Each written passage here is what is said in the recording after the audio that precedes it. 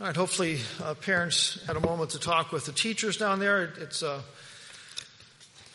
It's good to talk, right? It's often it can be a disconnect between parents and teachers. So if you didn't get a chance to talk to the teachers, please take advantage of this opportunity. We're in church all the time together. Sometimes we're in ministries together. But to stop and talk about school doesn't always happen. So we have this time set aside.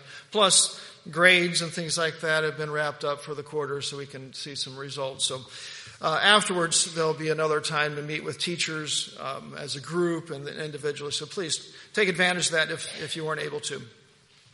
Tonight, I'd like to talk about a little bit why a Christian school is important. All right, I don't know that I'll give a very good answer to this.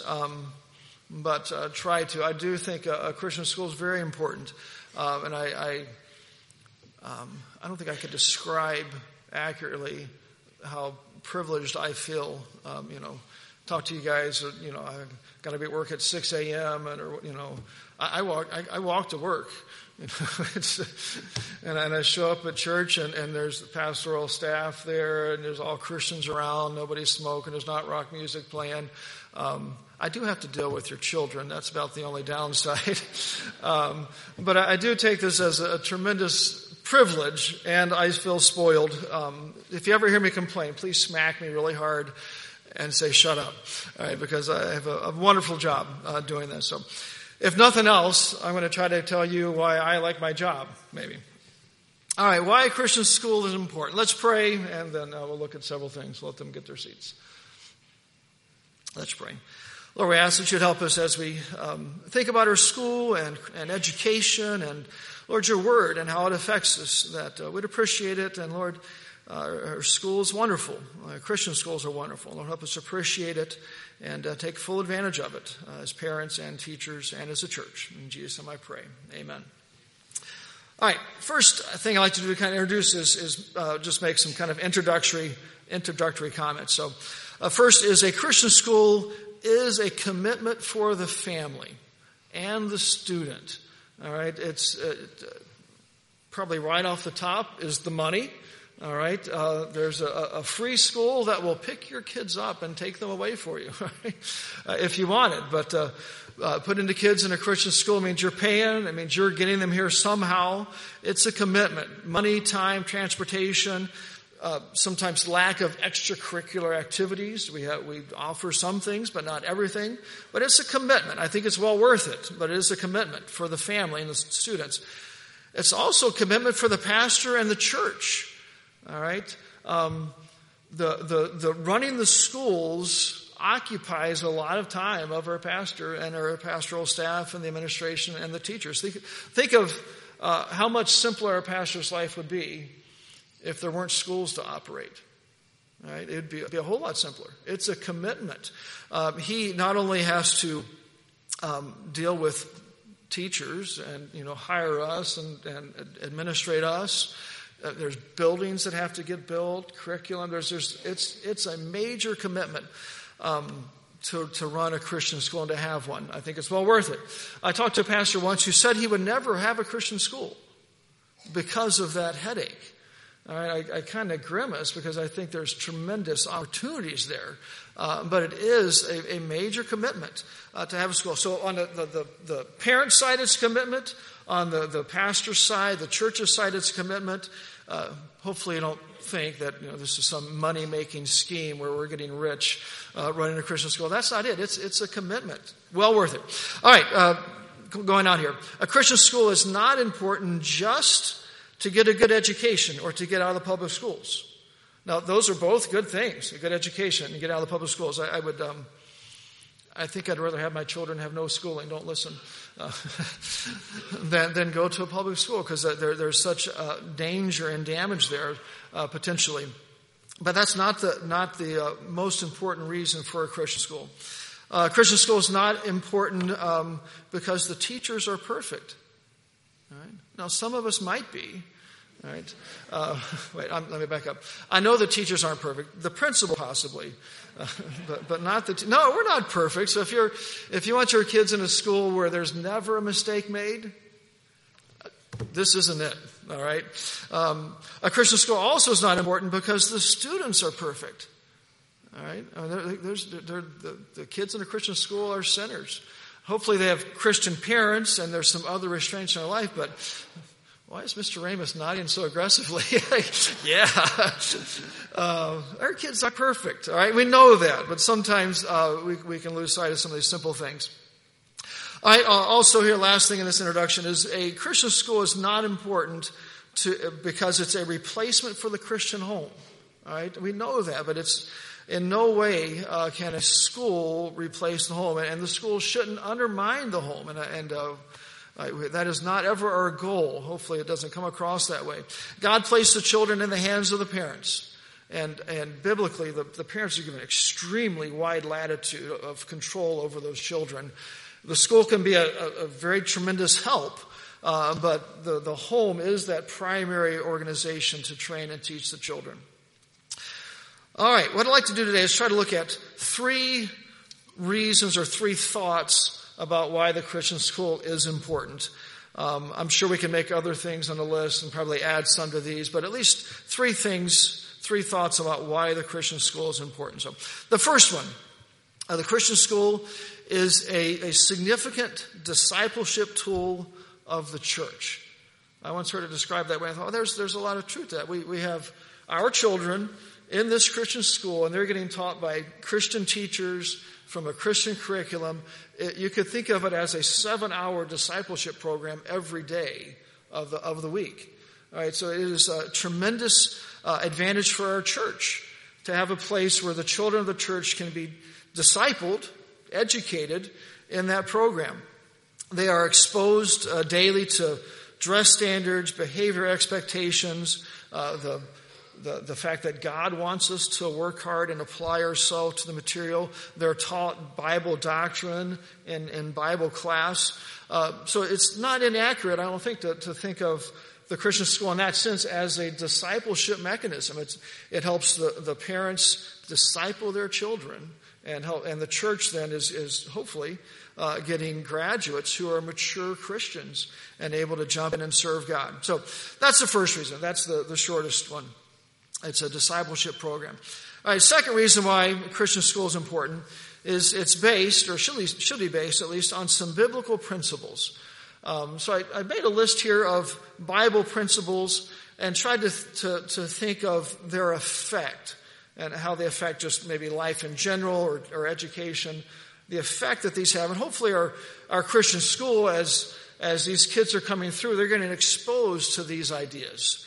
And they're becoming part of their life, part of their thinking process as they mature and develop as a Christian. So the first one, the fear of the Lord is the beginning of wisdom and knowledge.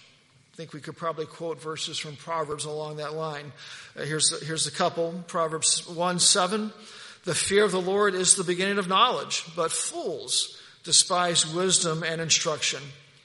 The fear of the Lord is the beginning of, this is Proverbs 9:10. The fear of the Lord is the beginning of wisdom, and the knowledge of the holy is understanding. And then Psalm 119, 130. The interest of thy words giveth light. It giveth understanding unto the simple. So the fear of the Lord, that is the start, the beginning of wisdom and knowledge. I thought of a couple illustrations maybe to help us think about this one. Imagine being given a set of directions. Go 4 blocks, go north, go 3 blocks, at the blossoming cherry tree, turn, set of directions. If you're a girl, you want the cherry tree. If you're a guy, you want turn north. Whatever the directions are. But you're not given a starting spot. So you could follow those directions to the T, but if you start in the wrong spot, who knows where you're going to end up. So if you start your education and it's not starting with the fact that the fear of the Lord as the foundation, who knows where you're going to go. You can be logical and all kinds of other things and get to some really, really crazy places if you don't start with the fear of the Lord. That truly is the foundation, the beginning of knowledge and wisdom. Or I heard this illustrated once with the idea of if you can imagine a giant mural on the wall, like in a gym or something, big mural, and the lights are off, and you go in there with a candle, and you're trying to just with the candle and getting little glimpses of the mural, try to get a picture of the whole thing. You will very easily get the wrong idea of the mural if you stand back and flip the lights on, the fear of the Lord. All of a sudden you can see everything. You have that rock solid foundation to begin your thinking from. The fear of the Lord, that is truly the beginning of wisdom and knowledge. And that's something we start with here. God's word and the fear of the Lord is the beginning. A couple of comments here before we move on. What God thinks should always govern our actions and thinking. That fear of God, He's always in our mind, always what He thinks, what He expects governs our thinking. Elementary kids, don't ruin my example here because I used it today. But when I was a kid, we called it the hill. As a kid, it was just this gigantic hill, with snow on, like 4 miles tall, but it's, a couple 100-yard hill. Up this hill, and about a quarter-mile walk from the main road, maybe a half mile to my house. And I would get dropped off sometimes and have to walk home that little bit. And I was convinced at one point, probably, third or fourth grade, that there was this dog that wanted to eat me. It was just gigantic. I remember its head seemed like as big as this podium up here. And I was like, Mom, don't you love me? You could leave me down here for this dog to eat? But the entire walk home, what was on my mind? That dog. Every edge of a house I went to, I'm looking. Every bush, I'm looking. My ears are straining for the growl of death. All right. So I'm not trying to compare God to a dog, but that consciousness of the dog, that should be God. Everywhere we go, what does God want? What does God think? What does God expect here? The fear of the Lord, that's the beginning of wisdom and knowledge. All right, so that's one Bible principle, hopefully, that we base our whole life on, and especially our school. All right, second one. Let me flip the right page. Children are under the authority of parents. I think that's pretty obvious. Ephesians 6:1, children, obey your parents in the Lord, for this is right. All right, so that's we don't want to come between you and your kids. We want to support you as you train them. The parents have that authority. There's a passage, and I should have looked it up, in the Old Testament. The prophet was berating the Jews because they had sold their children into slavery to pay off their debts. And it's always struck me that the prophet first reprimanded the people that charged interest that caused them to have to sell their children into debt. Never really said, you bad parents, you sold your children. It's you bad people that charged interest. Again, I'm not looking to sell my children. But that gives us an idea of the extent of control here that God gives the parents over the children. Very, very broad. That is something we are losing in our society today, the fact that parents are the authority for their children. I don't know if any of you ever have had the experience, but I've heard of it. It never happened to me, of taking your kid to the doctor and the doctor saying, well, I can't really talk to you about what happened, what's wrong with them, unless I have their permission. I told my wife, I want a doctor to say that to me someday. So I say, well, good. Just send him the bill. Right? If you really think he's that important, send him the bill, because I'm not paying it. But that idea that a parent can't know what's going on with we're not talking about a 20-year-old, 12, 13-year-old. The doctor can't talk to them without their permission. And today we've gotten even crazier with transgenderism and all kinds of other things without parental permission, abortions without parental permission. That's heathenistic, completely ungodly. It's something we're losing in our society. So children are under the authority of parents. One last comment there is, I really feel that one of our jobs as a school is to provide an honest report. You parents are the controlling interest there. You're the ones that have the final authority. We need to be honest with you. Sometimes the honesty is, this isn't very good. Other times it's, hey, your child's doing great. But we've got to really give that honest report because we recognize the parents are the real authority in this situation. All right, another principle. The Bible is our unchanging, perfect foundation for what is right and wrong. Right? The Bible. Here's a couple of verses. Psalm 119:89. Forever, O Lord, thy word is settled in heaven. Psalm 119:160. Thy word is true from the beginning, and every one of thy righteous judgments endureth forever. So this unchanging, perfect guide to what's right or wrong.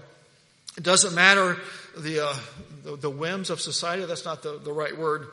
The raging storms swinging societal opinion around. That really doesn't matter. The Bible is right, and we have some unchanging, perfect guidance from it. Just very quickly, I thought of some things like abortion is murder. All right? It doesn't matter what the rest of society says. It's murder biblically. This one shouldn't be too crazy, but it is today. There are only two genders. All right? That's it. Marriage is between a man and a woman.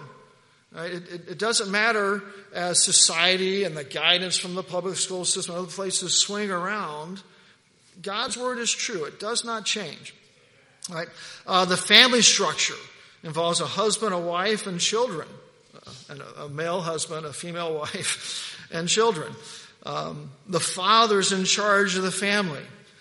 Respect for authority. These ideas don't change. Our society is waffling everywhere, but God's word doesn't. We have this unchanging guide that can lead us.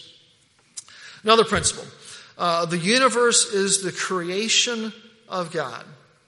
And you could probably all just about quote Genesis 1:1. In the beginning, God created the heavens and the earth. This world and us are a creation of God. A couple of thoughts from that one. First of all, science and math, and really every area of knowledge, assumes an orderly universe. I do think it's a little bit of ironic that people who claim the whole universe got here by random chance and just random events, they expect order when they study it. Those who don't go together. Imagine if we took a group of 4 and 5-year-olds, right? Just, once you start sweating and panicking, we're going to release them into a room with toys and stuffed animals and food, and just let them play unsupervised. Random activity. Nobody in their right mind is going to walk into that room and say, I can't wait to see if they put the stuffed animals in order from tallest to shortest. Right? Or maybe they'll have the books alphabetized. Right? Nobody in their right mind is going to walk in and expect that kind of order. But we should in our universe. It didn't come about by 4 and 5-year-olds randomly doing things. It was created by God. And to me, it's especially ironic, delicious to hear evolutionists, you backwards Christians believe in the Bible, but the whole expectation of order assumes somebody created the order. All right, this universe is created by God. Another thought about the universe being created by God is that we are given a mandate in Genesis to subdue this earth. Genesis 1:26. Let them have dominion, talking about mankind, over the fish of the sea and over the fowl of the air and over the cattle and over all the earth and over every creeping thing that creepeth on the earth. So we're given this command to have dominion over this earth. This does lots of things, but it gives us a spiritual and biblical reason to want to learn. We are told that we're supposed to master this earth. We're supposed to have dominion over it. We're supposed to figure out how it operates and have dominion. That doesn't just mean killing animals and eating them, although I think that's included, which I'm very grateful for. But understanding how physics works, studying animals and how they work, that dominion mandate as Christians, we have a spiritual motivation to study. Algebra 2 class tomorrow, I expect a little more fervent attention because this is service to God that we're doing. I'm partly in jest, but really it is. We are studying the universe that God gave us, and He told us to have dominion over it. It's part of our Christian duty. Let me read you some quotes here. These are by some scientists through history. Just them recognizing the Bible or God or creation. It's easy to think, there's this science world that doesn't recognize God, and there's Christians. But historically, scientists were Christians, and here's some. Francis Bacon, the scientific method, late 15, early 1600s. There are two books laid before us to study to prevent our falling into error. First, the volume of Scriptures, which reveal the will of God, and then the volume of the creatures, which express his power. So that's the guy who developed the idea of the scientific method. Johann Kepler, in the late 1500s, he was an astronomer.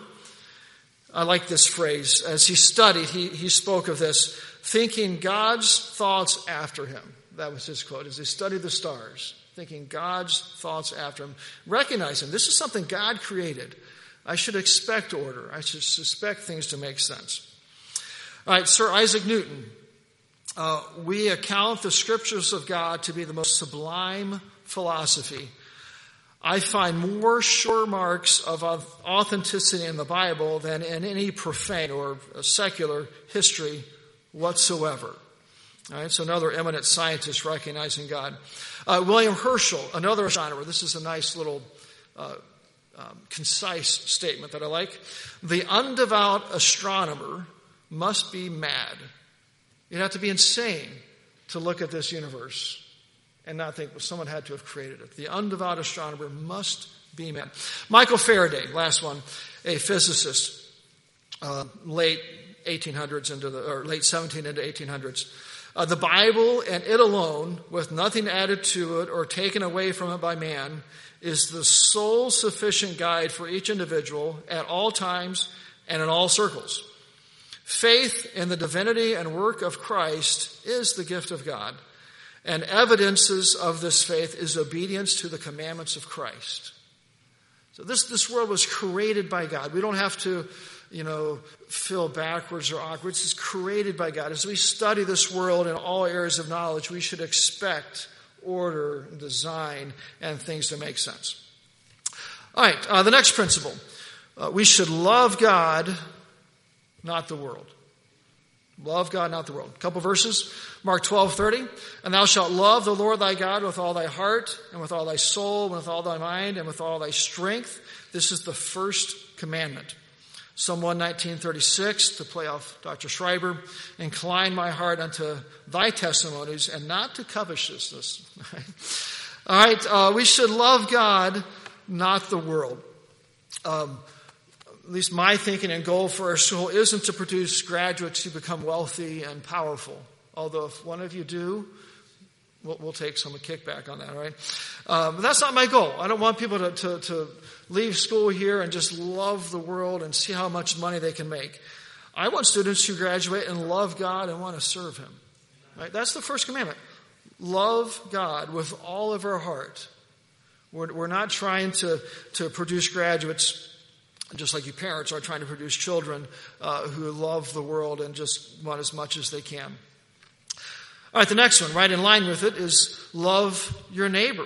The second commandment in Mark 12:31, and the second is like, namely this, thou shalt love thy neighbor as thyself. Pretty straightforward. Love our neighbor. Concern about others first. For Christians, the idea of charity, or let me back up, charity is a very Christian idea. A lot of other cultures, when they hear about giving to the poor or something, they think it's a crazy idea. Right? They think, well, that person's poor because in a past life he did something bad. I don't want to get in the way of the God's teaching him. Right? There's this thought that helping the unfortunate, it's not only a waste, you're doing damage. But for Christians, it's it's a biblical idea. We are individually given this command to help others. Right? Our country has gotten this all mixed up. Our government's gotten involved in charity, which I think is public charity. That doesn't make any sense when the government takes your money or they send you to jail and they give it away. At some point, there's not charity involved there. But our government has messed this thing all up. I read a book about a year ago about charitable giving in America, and it was interesting. They said up until it was the late 1800s, most charity in America was completely private. And I thought it was really interesting. These charitable organizations, if somebody came to them that said they needed help, they would, first of all, if they were an able-bodied man, they'd just turn them right away. So go work. What's wrong with you? Right? Second thing, if there was somebody who really needed help, they would go to their family and go through their family, go check with their brothers and say, you guys have an obligation to help them. And then if there's nobody at all, then they would give them some aid. Right? We've thrown all that out now. The government started getting involved in the late 1800s, and we have our current welfare system where it's destroyed the idea of charity. But charity really is a Bible idea, and we have a command from God to give to others in need. All right, another principle. Utilizing both positive and negative discipline. All right.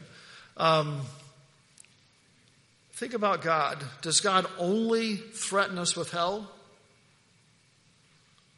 No. Ryan's saying no. He also offers us heaven. Right? And we can err on both sides of this. We could be so nice that there's never a punishment. We could also be the growling bear that, the best thing that you kids might get today is survival. If you do everything right. All right. Really, God offers us both. There is hell. I mean, that's a negative thing. But heaven's a very positive thing. All right. And as we approach handling kids in the school, we try to mix both of those things in there. The teachers we had an email exchange with motivational ideas, which I always enjoy reading, them providing some sort of positive motivation. I don't want you kids to tell me if you think they're positive. They're positive. Trust us. All right. On that. But anyway, that's a Bible idea. Not only negative, but positive. And you can probably think of places where people have erred on both sides of that. Really, both are a Bible idea. All right, let's move on. In the intrinsic value of human life is that individuals are important because God created them. Not because they can contribute to society. They're valuable because God created them. I read another book. It's called The Book That Made Your World. It's in the bookstore. Everyone should read it. Interesting book, written by a guy who grew up in India, so he didn't grow up in a Christian culture. So seeing America and some of the things here, he had a very different perspective. But he told the story of a family. He got saved and became a missionary to his own people there in India. Of a family they were trying to minister to. They had several children, a very poor family, and the youngest child, they were starving to death on purpose. Because the dad thought, well, there's not enough to feed all of us. Somebody's got to die. Might as well be the youngest one. They can contribute the least. Right? The missionaries took the daughter, fed her, got her medical care, got her back to health, and then brought her back, and the family starved her to death. It's easier for us not to appreciate some of these Bible principles because we really have a society that's still, as bad as it's getting, has some of these built in. Just this intrinsic value of human life. Socialism, communism, some of these things, they don't value individual human life. All right? They're fine with lots of people dying as long as the whole advances by whatever that description that is. All right? There's not an appreciation and value of human life. That is a Bible idea. All right, 3 more here. And we got to get to the last point. 3 points, 3 more Bible principles. The Bible gives us a correct view of strength and manliness. And we can also say femininity and womanhood or something like that. The right idea, the idea of some of the Greek heroes are selfish and greedy. You might remember reading stories from the Middle Ages or maybe in the Orient of people who lose a battle or mess up, and as an honor, they have to kill themselves. And they're lifted up. It's like, wow, what a great person. That's not in the Bible, if you're wondering, that you commit suicide. Right? The Bible gives us a very different idea of manliness. Jesus is a good example. He left heaven, became a person, humbled himself to help those who could give him nothing. Right? He wasn't greedy. He wasn't selfish. He humbled himself and loved others, as the second commandment was we saw earlier.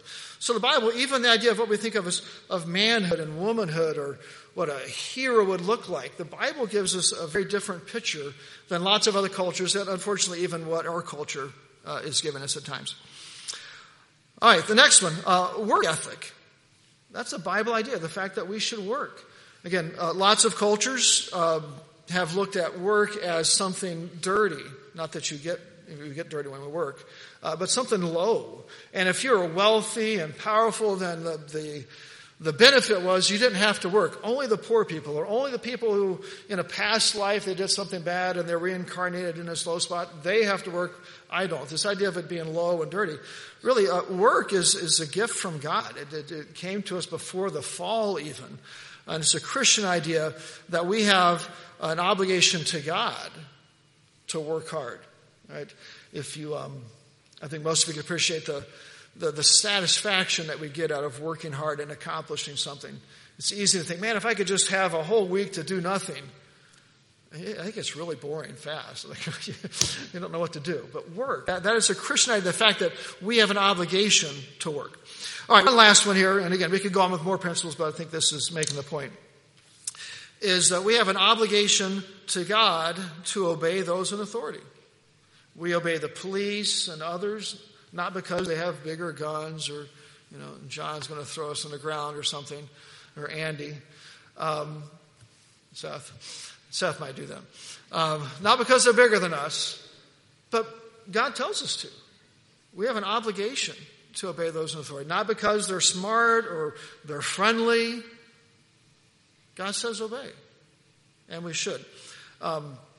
There's a government principle that comes out of this idea of law and order, that there's laws and people obey those laws. Even the government obeys the laws, and we get an orderly society. That's a Bible idea, that we have this obligation to God to obey. If you imagine playing a basketball game where the ref just made up rules as he went, and the players made up rules as they went, it would be chaos and disorder. No one would enjoy it. And that's what happens in countries where there's not law and order. We are losing it again, but that is a Christian idea, this obligation to obey God. So, all right, we have the first point was that the Christian school is a discipleship tool for the church, which I think is a valid point. Then we have these biblical principles that it's founded on and hopefully is imparting to the children as we help the parents impart the same things. The last point I'd like to think about is that our society needs the salt and light of Christianity. Our society needs this, and the Christian school should play a role in that. We have graduates who should come out believing in creation, believing in God, having some of these principles in their mind and their thinking. They should be that effective salt and light.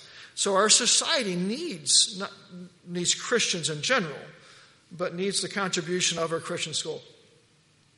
Excuse me. Our society in America is going to implode, and I think might be in the process of imploding because of that lack of salt and light.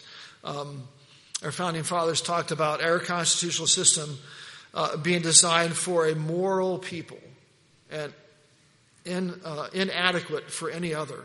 So as our country jettisons biblical morality, the Constitution doesn't function as it should, and we are losing our freedoms. We're seeing our whole society implode as the salt and light of Christianity has not been as effective as it should.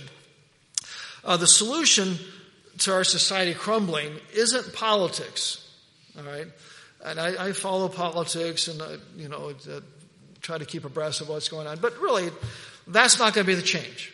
The deciding factor is going to be Christians like us who are that salt and light. There's an unsaved world that needs us to reach them. Hopefully the Christian school plays a role in preparing students who will graduate and go on and be that effective salt and light. But that is the solution. Our society needs Christians that will be this salt and light. And then the last point coming along the same line is that the unsaved need this. Not just our society, so it continues as we're used to it with some freedoms, but the unsaved, regardless of what happens to our society, the unsaved need Christ. They're still in eternal hell or eternal heaven, regardless of what happens with Supreme Court cases and who becomes president and who runs Congress. There's still people going to hell, and we have an obligation. Hopefully the Christian school plays a part and a role in preparing people to fulfill that obligation. So, Christian school. I think a very, very important thing. Hopefully something we appreciate. I know it's a commitment on the part of your parents, and I do not take that lightly. So let's pray.